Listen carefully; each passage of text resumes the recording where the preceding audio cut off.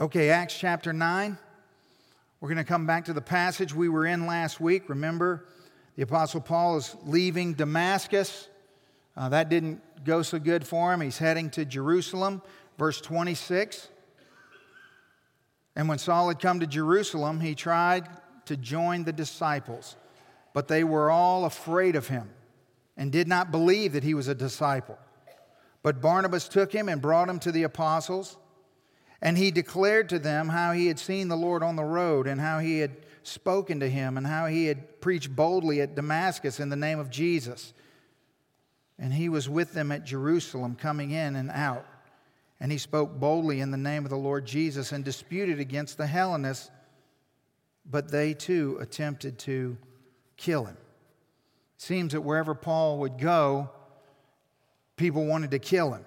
Now here, you notice that maybe that sparked something in your memory. The Hellenists, remember them from Acts chapter 7. This was the same group of people who were the guys who stoned Stephen, the first martyr. And they knew Paul, and Paul knew them, and they knew each other well because Paul was part of the group. He was part of them. These were the people he used to run with before his conversion to Jesus on the Damascus road. So I want you to just think about this with me for a second.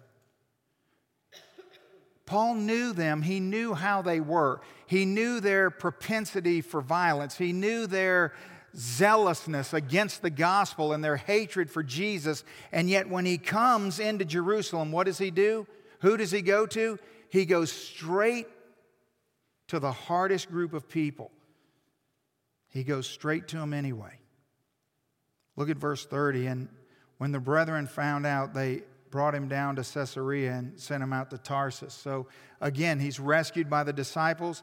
This time they send him to Tarsus. He would end up staying there for about 10 or so years. We're not exactly sure. The book of Galatians tells us it was a long time. And he'll remain there until Barnabas will go to Tarsus and retrieve him and take him to help pastor the church at Antioch.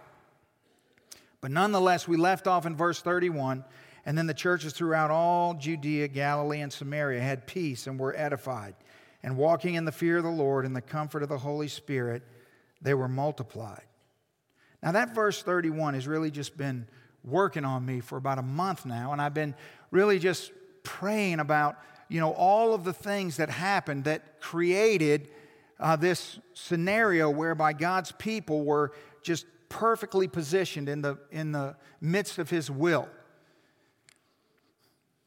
And about 2.5 weeks ago, as I was sort of working on this whole chapter, something really just came to me. The Spirit of God just began to press on me that we needed to have a very particular conversation. And it's from this passage, but it's a conversation that no doubt, if I would have announced last week that we were going to have this conversation, some of you wouldn't be here this morning. You wouldn't have come to church because you don't want to have it. And when we start having it, you're not going to like it. But I just want you to know that we need to have this conversation. It's an important conversation. And it stems from what happens between verses 26 and 28. That when you're reading the text, it just sort of goes along, but if you really think about it, there's a very monumental transition. Look at verse 26.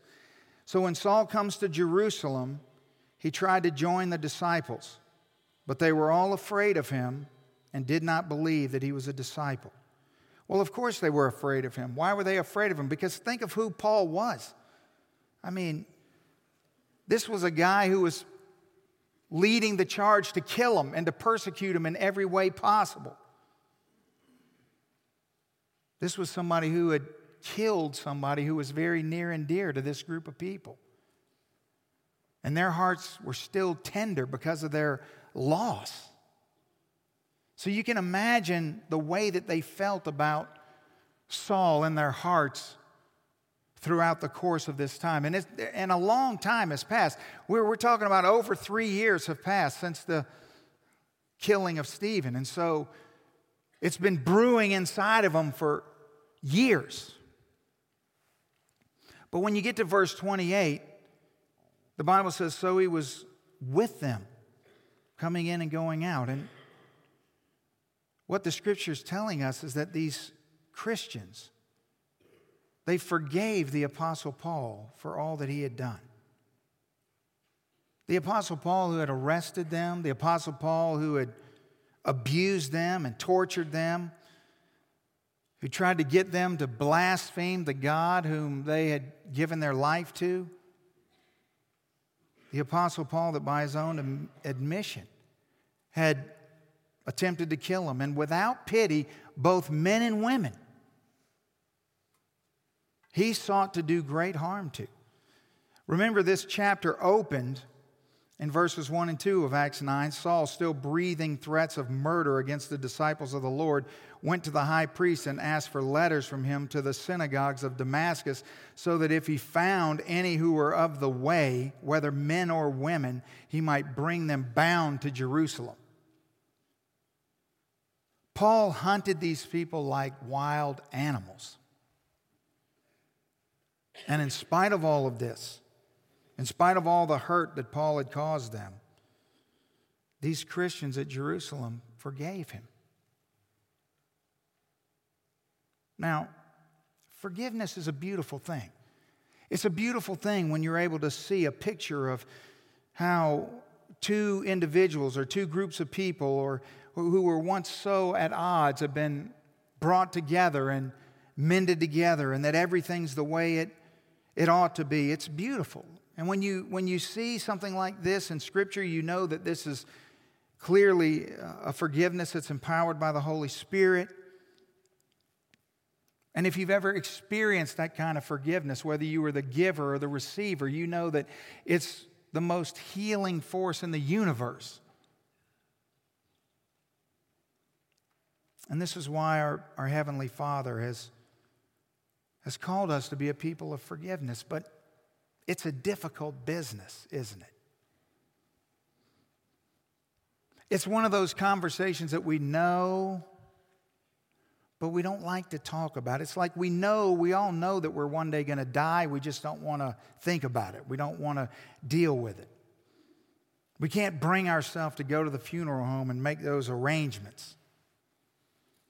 We just think, I'll just put it off for another day.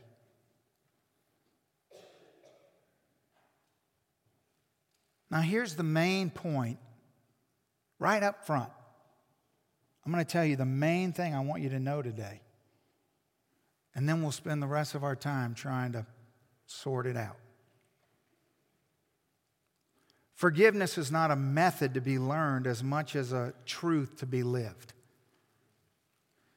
This is what I want us to sort of drill into.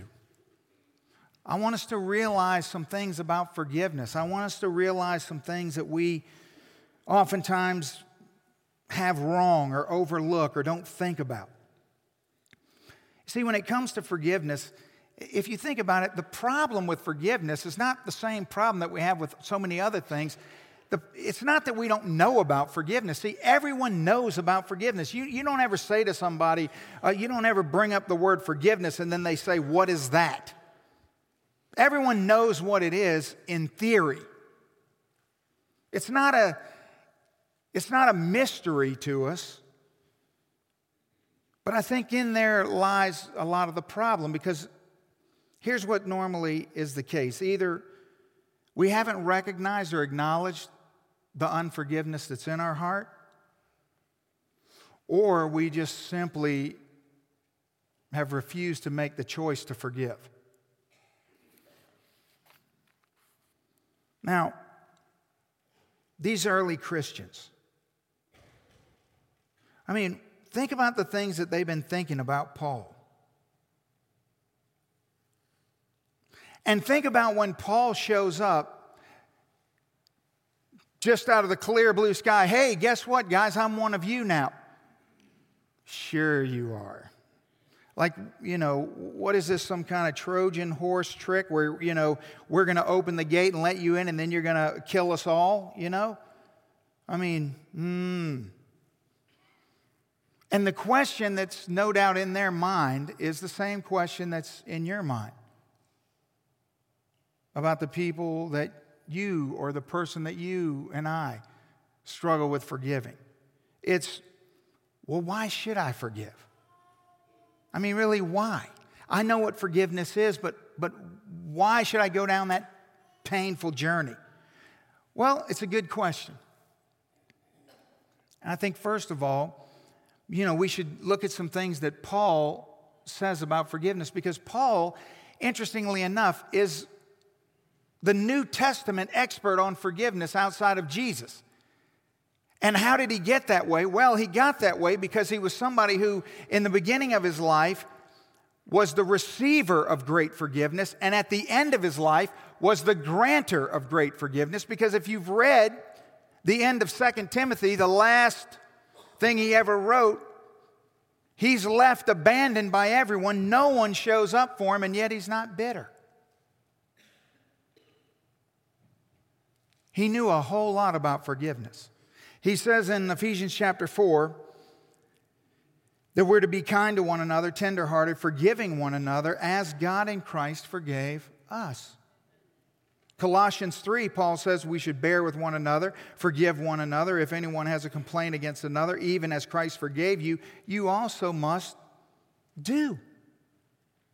You see, he makes it very simple.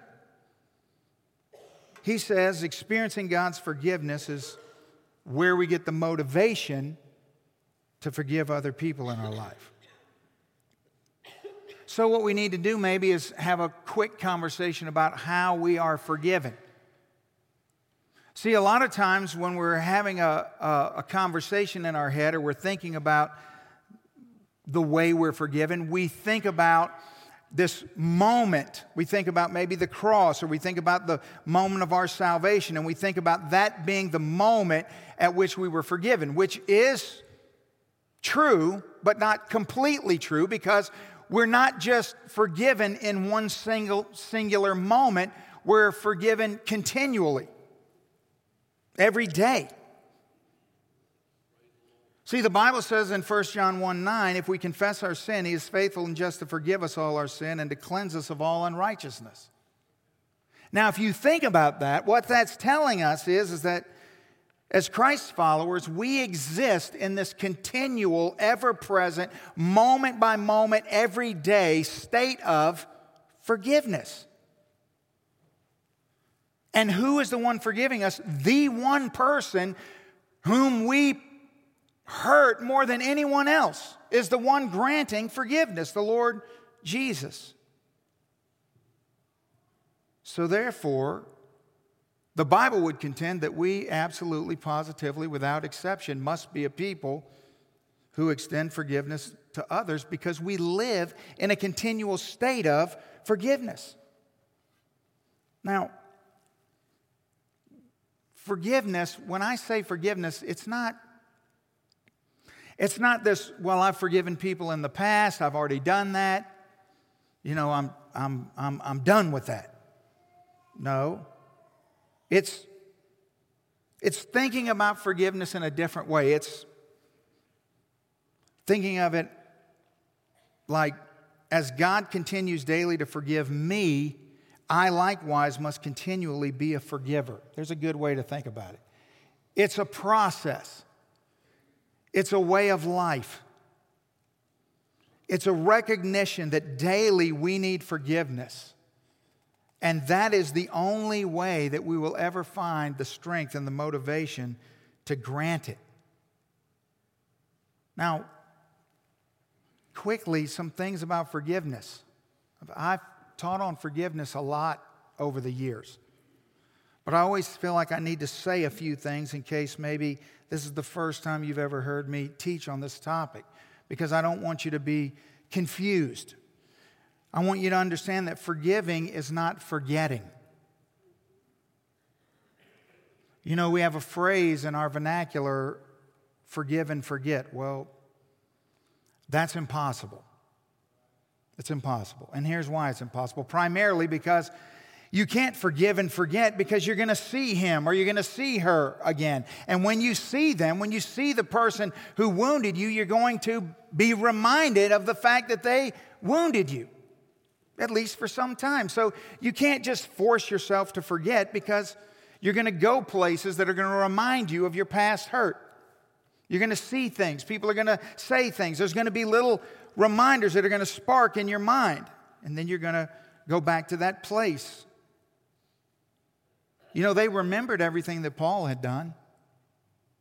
They knew everything that he had done. And the scripture tells us both the disciples in Damascus and those in Jerusalem, if you read all of chapter 9.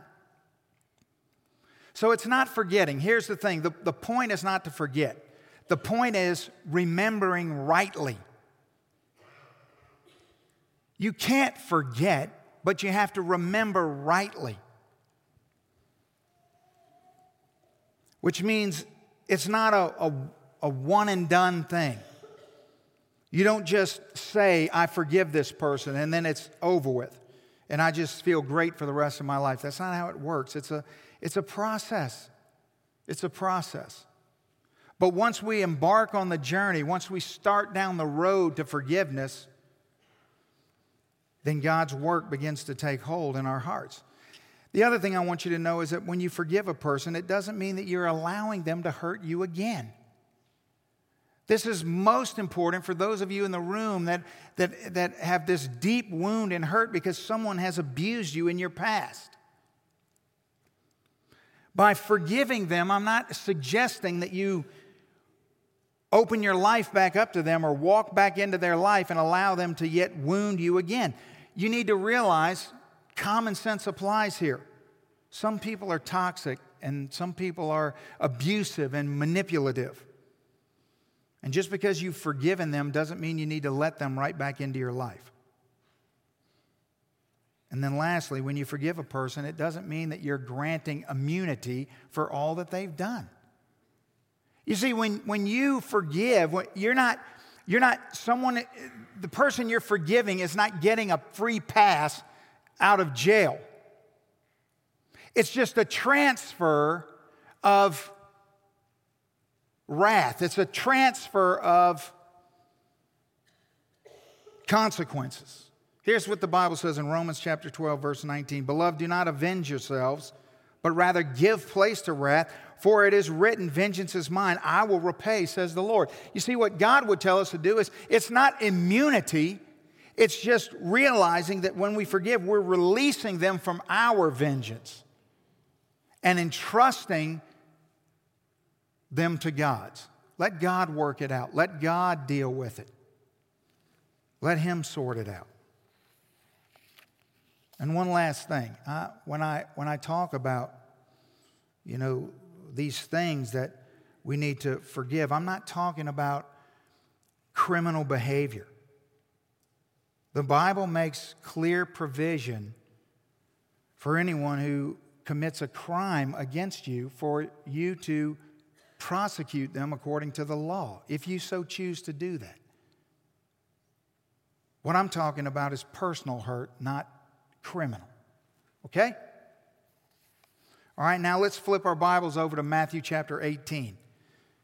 You'll find that on page 1134 in that Pew Bible. Just go to Matthew 18, flip back to the very first gospel, Matthew 18, and let's just have a quick conversation about looking at a passage where Jesus is going to teach us everything we ever wanted to know about forgiveness.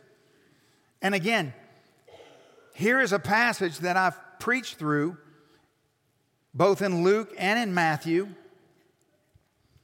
And it seems every time I come back to this passage, I see it with fresh eyes. And I see newness in this passage. And God teaches me and shows me things that I've never seen before. Matthew 18, verse 21. Peter is going to bring up this issue of forgiveness to Jesus.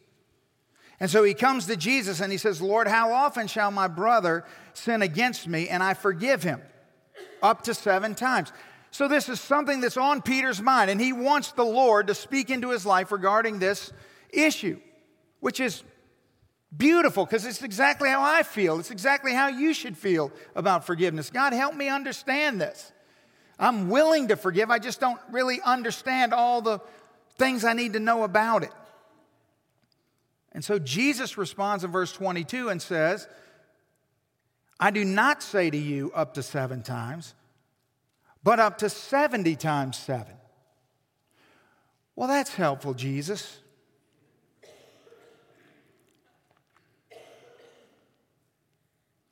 What I wanted to know is how much is enough.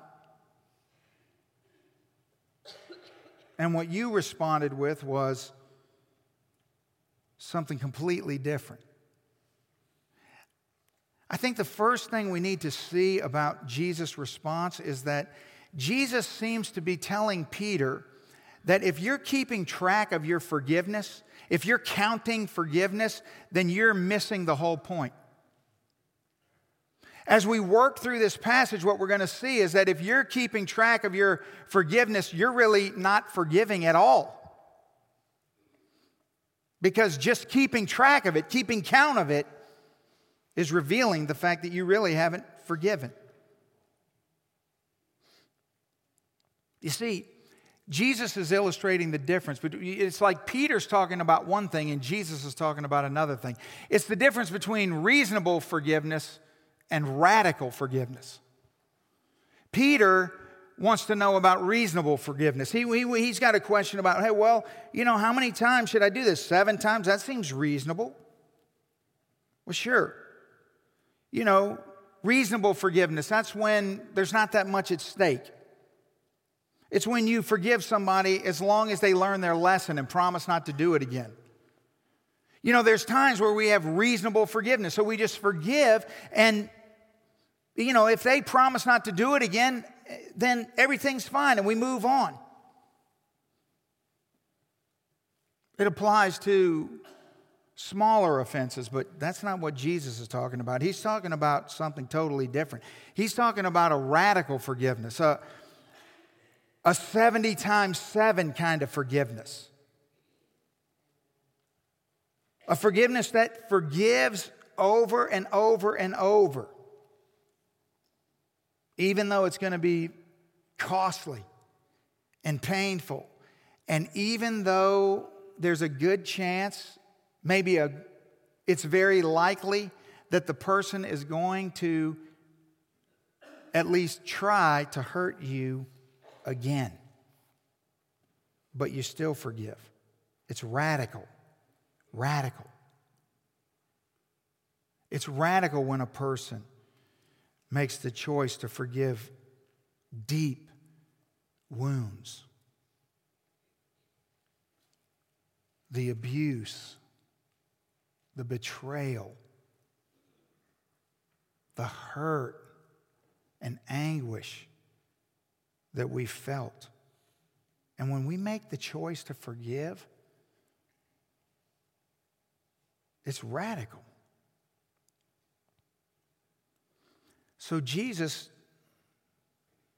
gives us a parable to understand. Therefore, the kingdom of heaven is like a certain king who wanted to settle accounts with his servants. And when he had begun to settle accounts, one was brought to him who owed him 10,000 talents. Now, again, this is a familiar passage, I think, to most of you in the room. We're not going to get into every detail, but some things that I've seen fresh.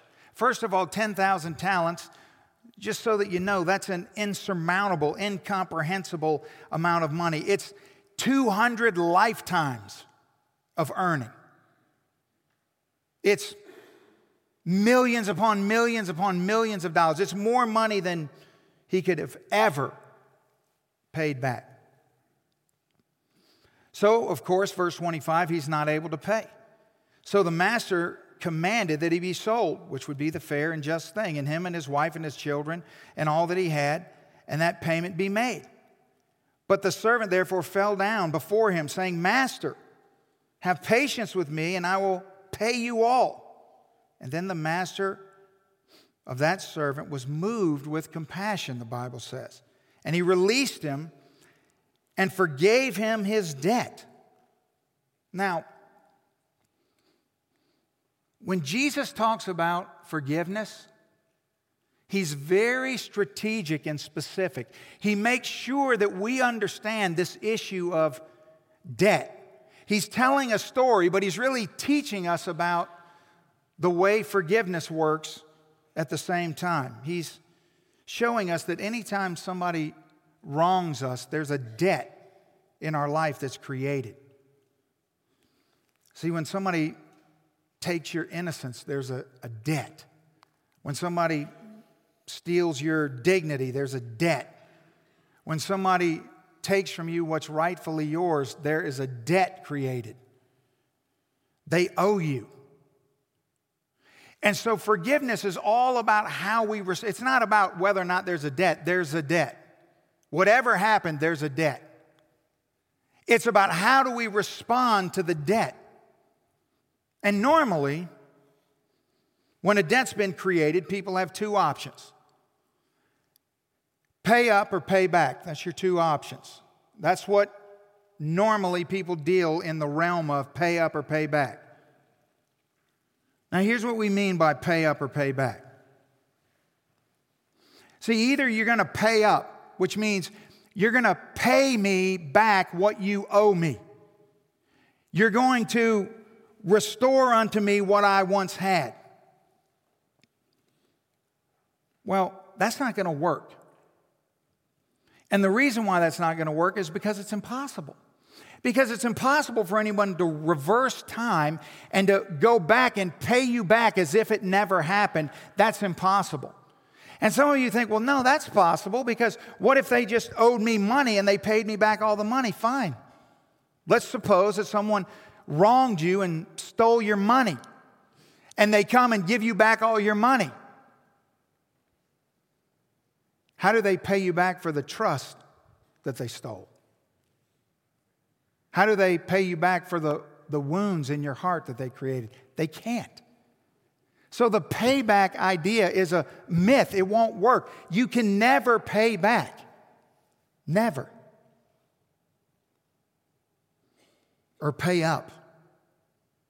You know, pay up. Give me the money. Pay up for whatever it is you took.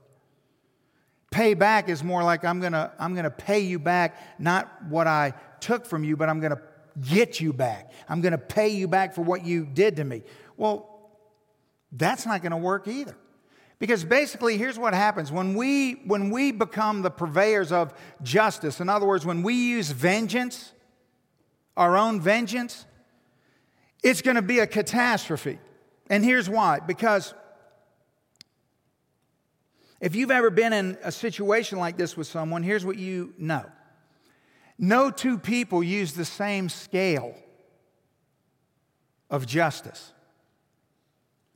So, when someone wrongs you, you don't have the same scale. When someone wrongs you, you feel like it was far worse than the person who did the wronging, right?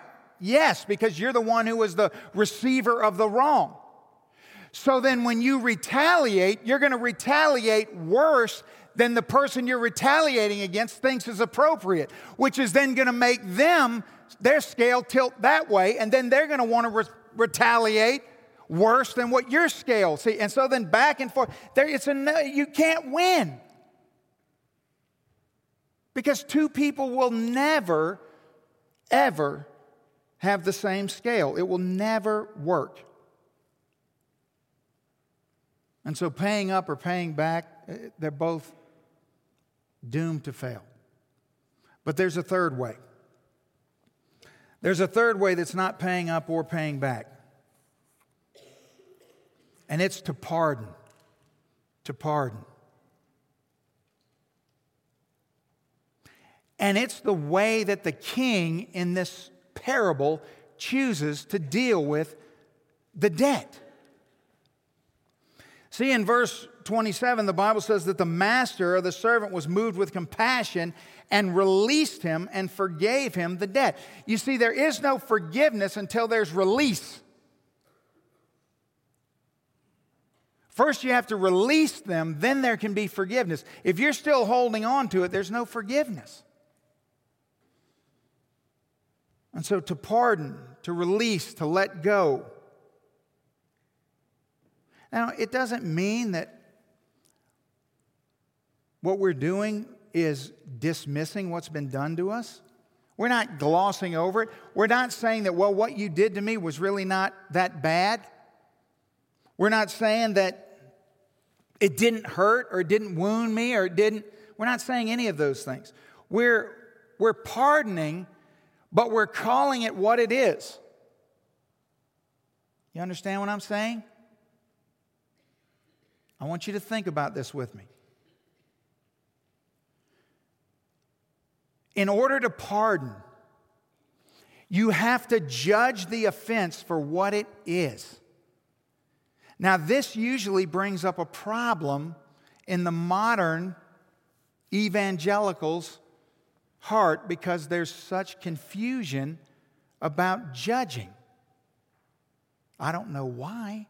The Bible is so clear, yet 90% of the time that I hear someone quote a verse about judging, they're completely wrong in what they're saying. Completely wrong. To pardon, you have to judge the crime rightly. Luke chapter 6. This will come up on the screen. I want you to see this. There's a lot of places this happens, but here's a clear indicator. Jesus says, "Judge not, and you shall not be judged. Condemn not, and you shall not be condemned. Forgive, and it will be forgiven." Now, Jesus here takes the idea of judging and the idea of forgiveness, and he binds them together. He shows you that they're inseparable, that they exist together, that there is no forgiveness apart from judging. Well, what do you mean? Well, here's what I don't mean. I don't mean this ridiculous idea when people say, well, judge not lest you be judged, that Christians shouldn't judge. Do you realize how stupid that is? I mean, just think about how crazy that idea is. Of course you're supposed to judge. If you didn't judge, how could we be accountable to one another? How would we call each other to righteousness? We couldn't even encourage each other without judging. You're commanded to judge other brothers and sisters.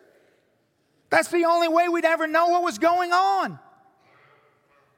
And here, you can see you can't forgive without judging. Well, what do I mean by that? Well,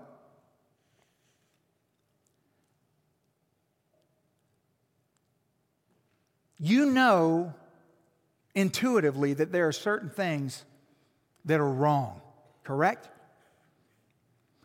And how do you know that?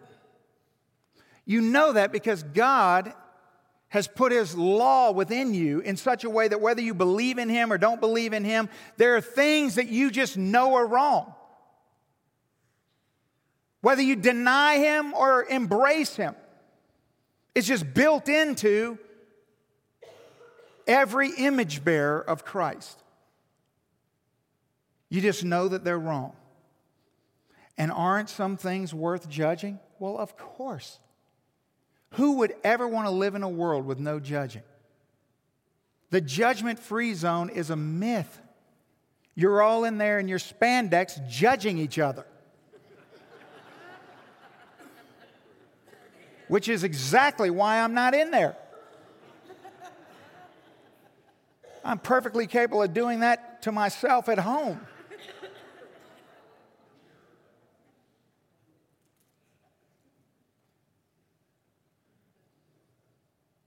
So, is it possible to forgive without judging? No. Because then the question would be, well, what are you forgiving? You see, you can't forgive something that's not wrong. Like no one's ever, you see what I'm saying? It doesn't make any sense. In order to forgive, you must have come to the determination that what was done was wrong. And in order to come to the determination that what was done was wrong, you must judge it. You got it? So you have to judge it. It's embedded in the idea of forgiveness. Is judgment. See, Jesus isn't talking about whether or not we judge, which is the way so many people read this. That completely misses the point. He's not talking about whether or not we judge. Jesus is talking about how we judge. And how do we judge? Well, he's saying that it's possible to judge without contempt. See, notice the passage. Don't judge with contempt in your heart. Don't judge with resentment or with bitterness. No. Judge a different way. You see, when he says, forgive as you've been forgiven, he's saying judge it and judge it rightly, but judge it by grace. See, forgiveness is a judgment of grace. That's what it is. It's a judgment of grace. You judge and determine that what was done was truly wrong. You're not you're not glossing over it. You're not saying that this is so important, because if you think that forgiveness is saying that, well, what you did to me wasn't wrong or didn't matter, you're never going to forgive. Because you know that that's not true. Forgiveness is saying what you did was wrong. It hurt me. It shouldn't have happened. You never should have done that. But I'm going to extend you grace anyway, because I've been extended grace. It's a judgment of grace. This is why forgiveness hurts primarily the forgiver. It's the reversed economy of God. It hurts the forgiver, not the forgiven one, because the forgiver bears the price, bears the cost of the forgiveness, even though the wrong was perpetrated by the one who is the recipient of the forgiveness.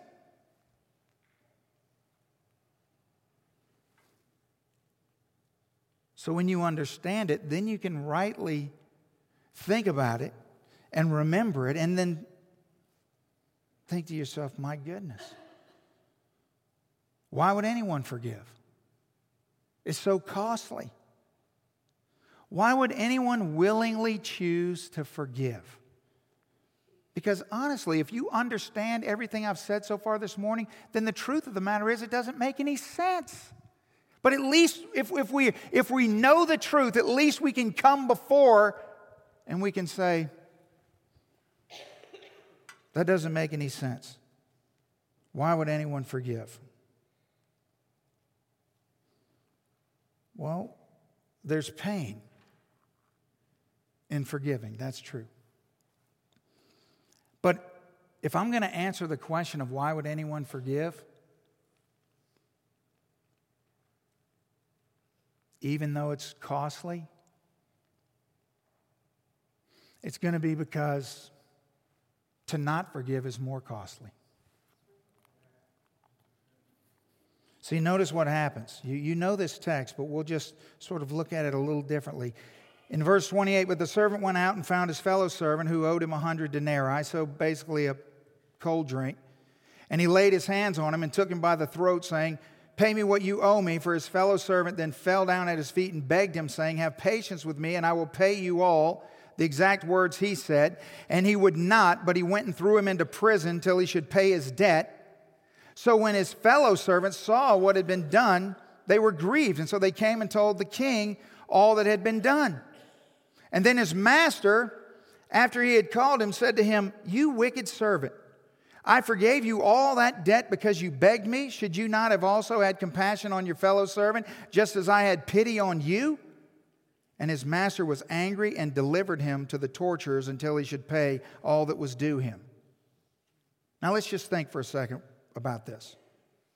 Think about what happens to this man. Okay?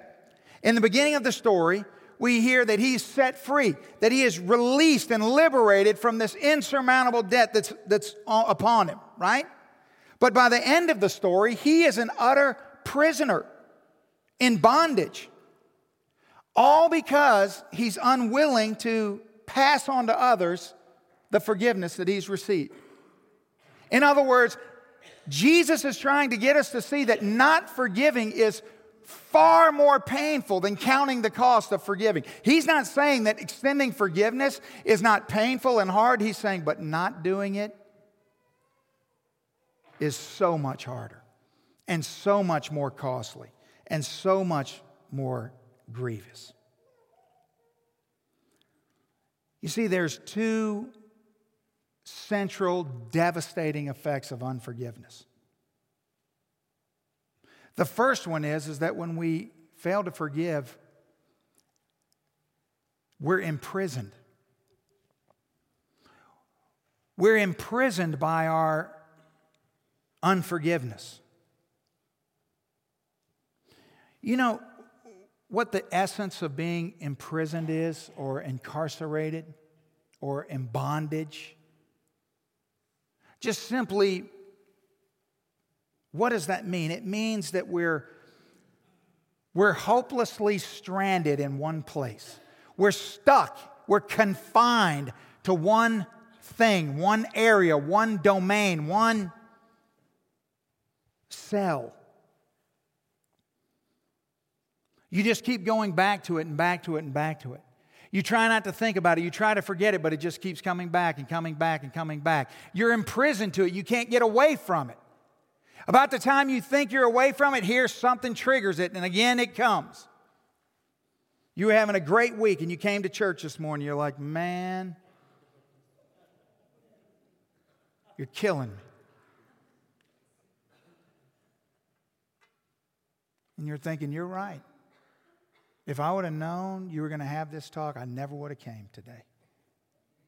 And right now I'm trying to think of how I could get out of here.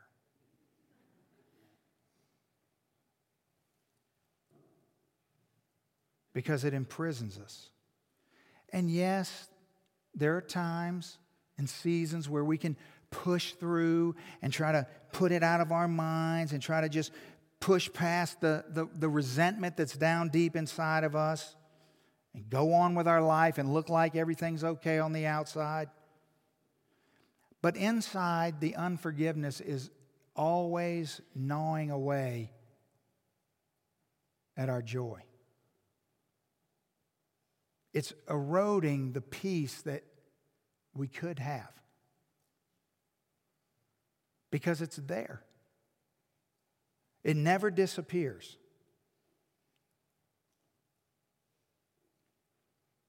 Let me ask you a question. Has the clock stopped ticking in your life? Yes, you get older, seasons pass, your family changes, your kids grow, the world is different than it once was. But the clock hasn't moved on your unforgiveness. You're still stuck at some place in your past. You can't shake it. You remember that moment like it was yesterday, don't you? When that was done to you. You remember how you felt. You remember the circumstances. You remember all the details. Just as clear as it was yesterday. You remember because that was the moment that your hopes and your dreams were dashed away because of something someone else did. It was the moment you felt the sting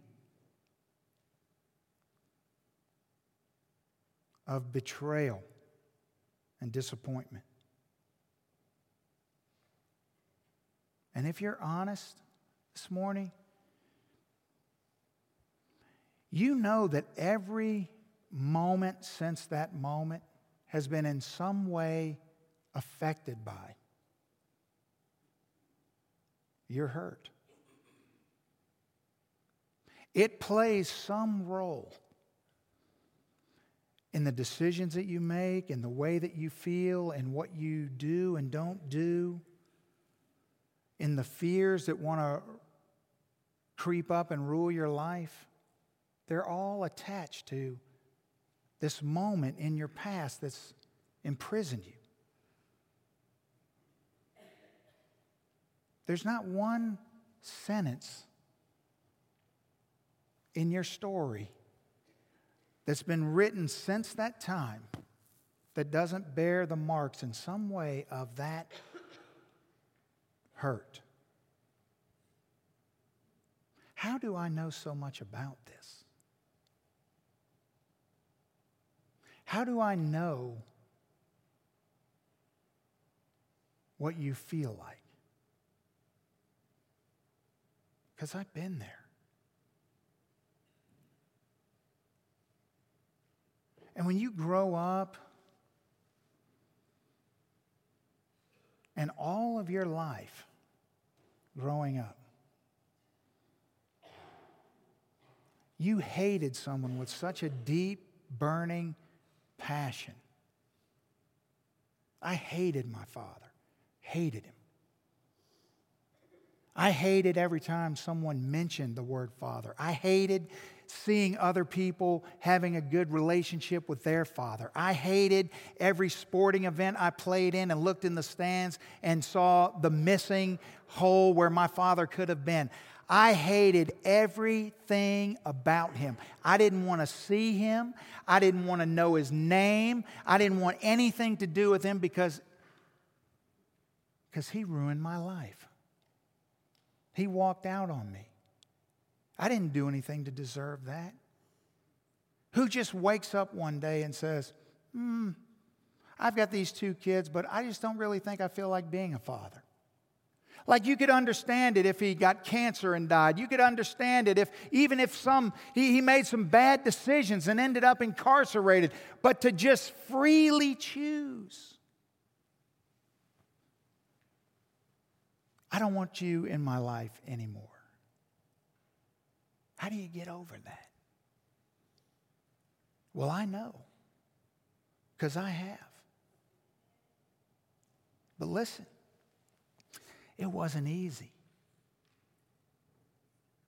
And I know some of you in this room are still in the grip of that pain. Now,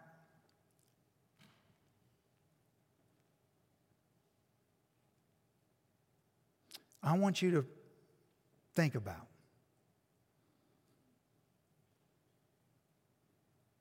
pulling the drapes back in the dark cell that unforgiveness has had you in, and letting the goodness of the light of God to shine into your cell. Because I don't think that if you're like me, 100 people could tell you 100 different ways that what you need to do is get up, unlock the door to that cell, and walk out of it. I couldn't do that. And I don't think you can either. I'm not asking you to walk out of the dark cell. I'm asking you to just open the blinds and let the light of God shine into the cell. And I realize that what I'm asking you to do is risky. That I'm tapping into some deep wounds in this room. Things that it'd be a whole lot easier if we just swept them under the rug and pretended like they didn't exist. But that's not what God wants us to do. It's a process, and for some of you, it's going to be painful.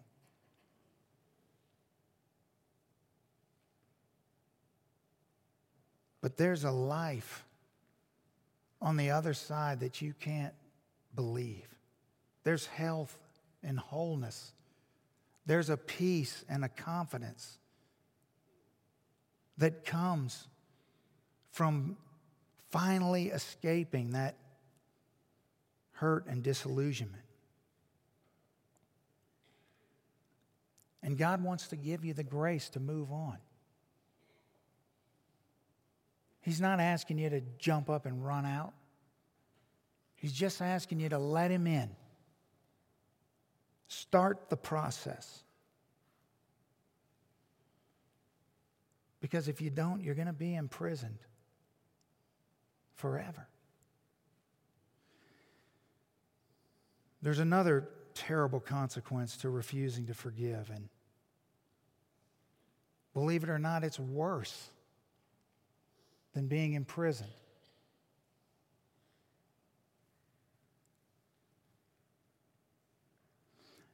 Look at the very last line of the parable in verse 35. Jesus says, "So my heavenly Father also will do to you if each of you from his heart does not forgive his brother his trespasses." So again, Jesus, in the way only He can, He brings two things together that we see as separate, and He says these two things are inseparable. He makes this unbreakable connection between our willingness to receive forgiveness from God and our willingness to grant forgiveness to others. You see, when God saved me when I was 25, I didn't even realize the amount of bitterness that was built up inside of me. It was in the years that followed that, looking back, so many things for me were explained. Why I did the things I did and why I was the person that I used to be. But it wasn't like I got saved and then, God just delivered me from that. That's not how that worked. Really, it was when God called me to the ministry. The first thing that I realized was I couldn't shepherd people until I had forgiven my dad. And I didn't know how to do that. I didn't even know where to begin. But I knew that it wasn't just saying, "Oh, I forgive you," and going on. I knew that it was much more than that. And so I began the journey. And it was in that process that I realized this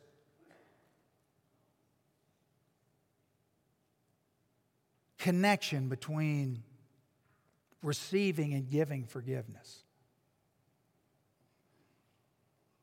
I realized that what I had been doing was keeping God at bay. I would let Him in, but only so far.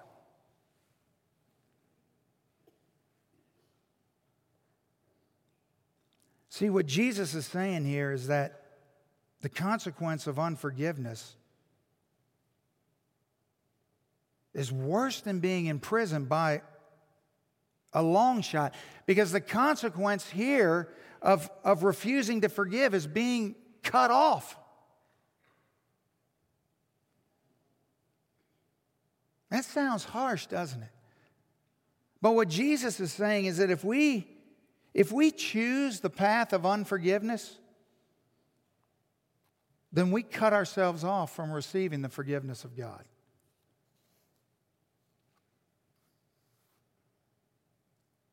To which you might say, well, Tony, isn't God always forgiving? Just always loving, always patient, always kind, granting forgiveness? Yes. Jesus isn't making a threat here. He's simply describing a reality.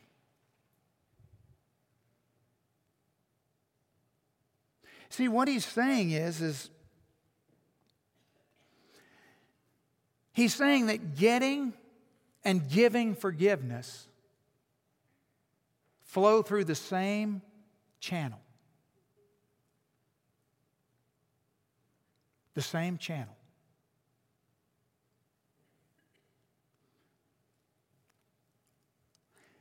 In Matthew chapter 6, he said, "For if you forgive men their trespasses, your heavenly Father will also forgive you." Have you ever noticed that? See what that says? It says that you forgiving and being forgiven are connected. They flow through the same channel.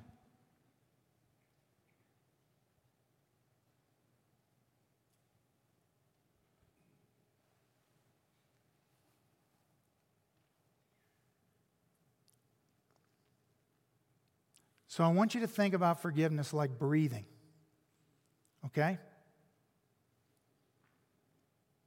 It's impossible to inhale the forgiveness of God and not exhale forgiveness to others.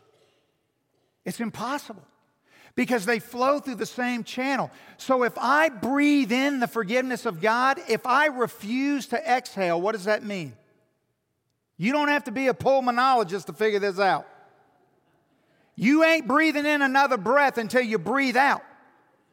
So what the Bible is saying is that when you choose unforgiveness, when you say, I'm in Christ, but I unforgive, I'm not going to forgive, what you're saying is that you've breathed in the forgiveness of God as salvation and you've been holding your breath ever since. You got God like this. And until you breathe out, He'll never come another inch closer.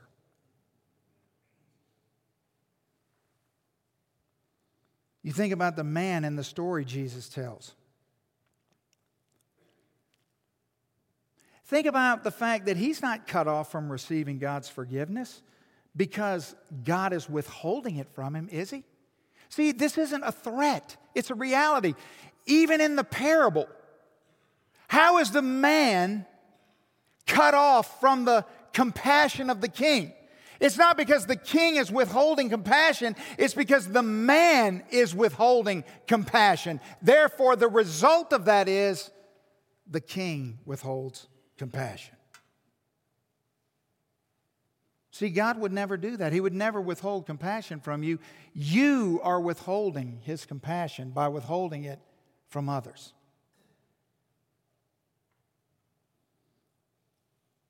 The point of the story, this parable,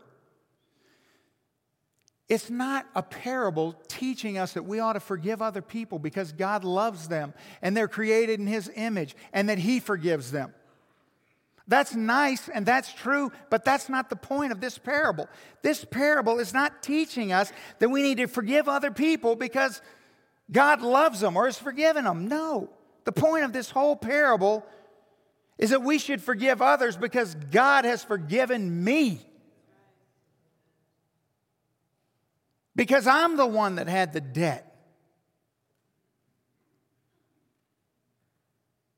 I spent all my life building a case against a person that I didn't even know and never saw. And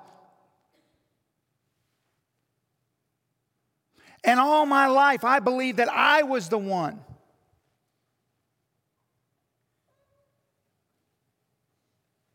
who had been so wounded and so hurt. And what I realized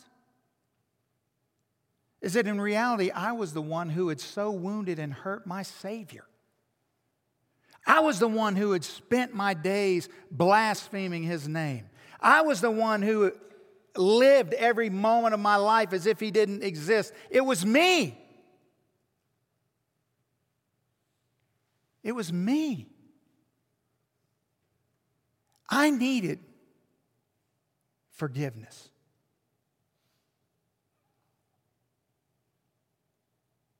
I'm the one who's in debt. You're the one who's in debt. We're the one who has great need. I'm the one the king had mercy on.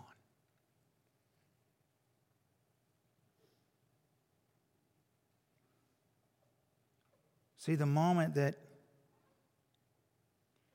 we finally take our eyes off the debt that someone else owes us, we can then see the debt that we owe. It's far easier to spend all your time obsessing over the debt someone else owes than your own debt.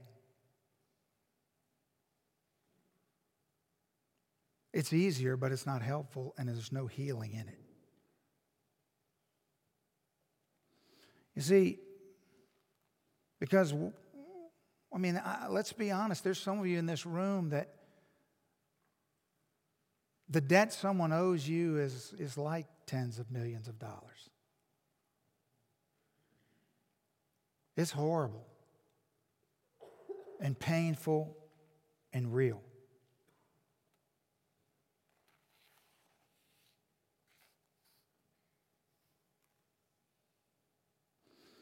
But you see, the Bible comes along and says things like in Psalm 103,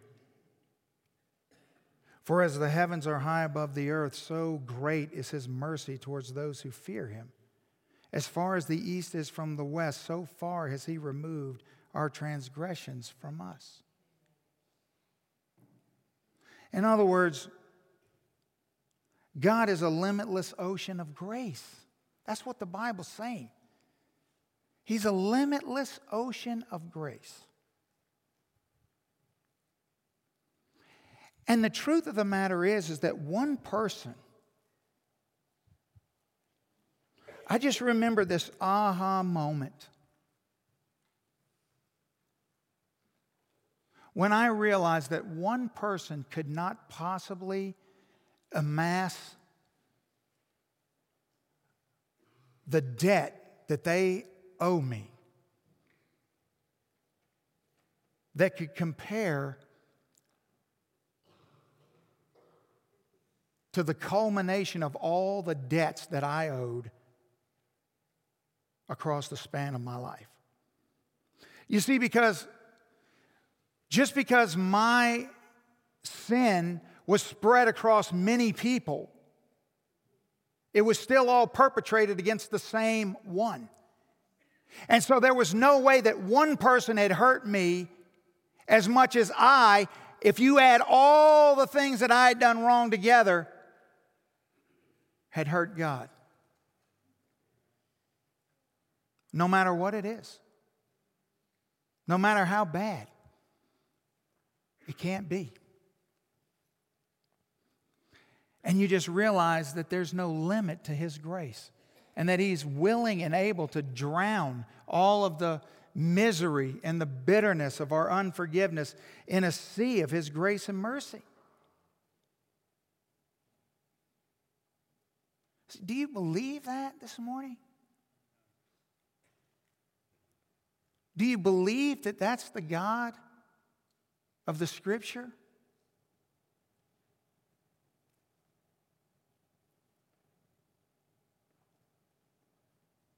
So who owes you something? Who has hurt you? Who has abused you? Who has broken you?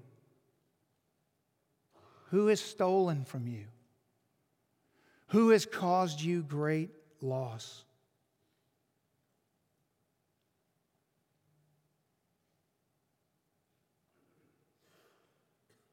Who is it for you? Who is it for me? That's the question we need to ask. Who is it? Who is it for me? Who's the person that I haven't been able to get out of my mind this morning?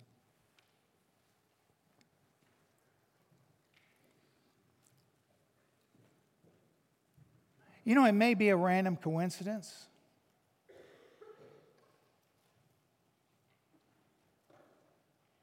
But have you ever seen more people get up and walk out of a Sunday morning service than have this morning? Have you noticed? Like 20 people have just gotten up and walked out and haven't come back. And I see people peeking in the windows of the doors out there. You don't think this is real? It's real. It's real. And I guarantee you, it has a whole lot to do with who you are today than you think it does. But freedom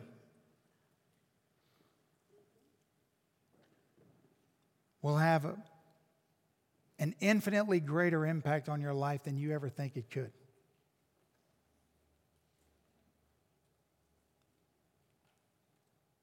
So who is it for you? Will you release them today? Will you just start by making a choice? It's not going to happen overnight. It's not going to be this one miraculous moment and it's all going to go away. But it starts with a choice. The choice to forgive. That's what I'm going to do. I'm going to choose to forgive today. I'm going to make the choice to release every hostage that I'm holding in my heart. I'm going to let them free. And in doing so, we're going to set ourselves free by the power of Christ.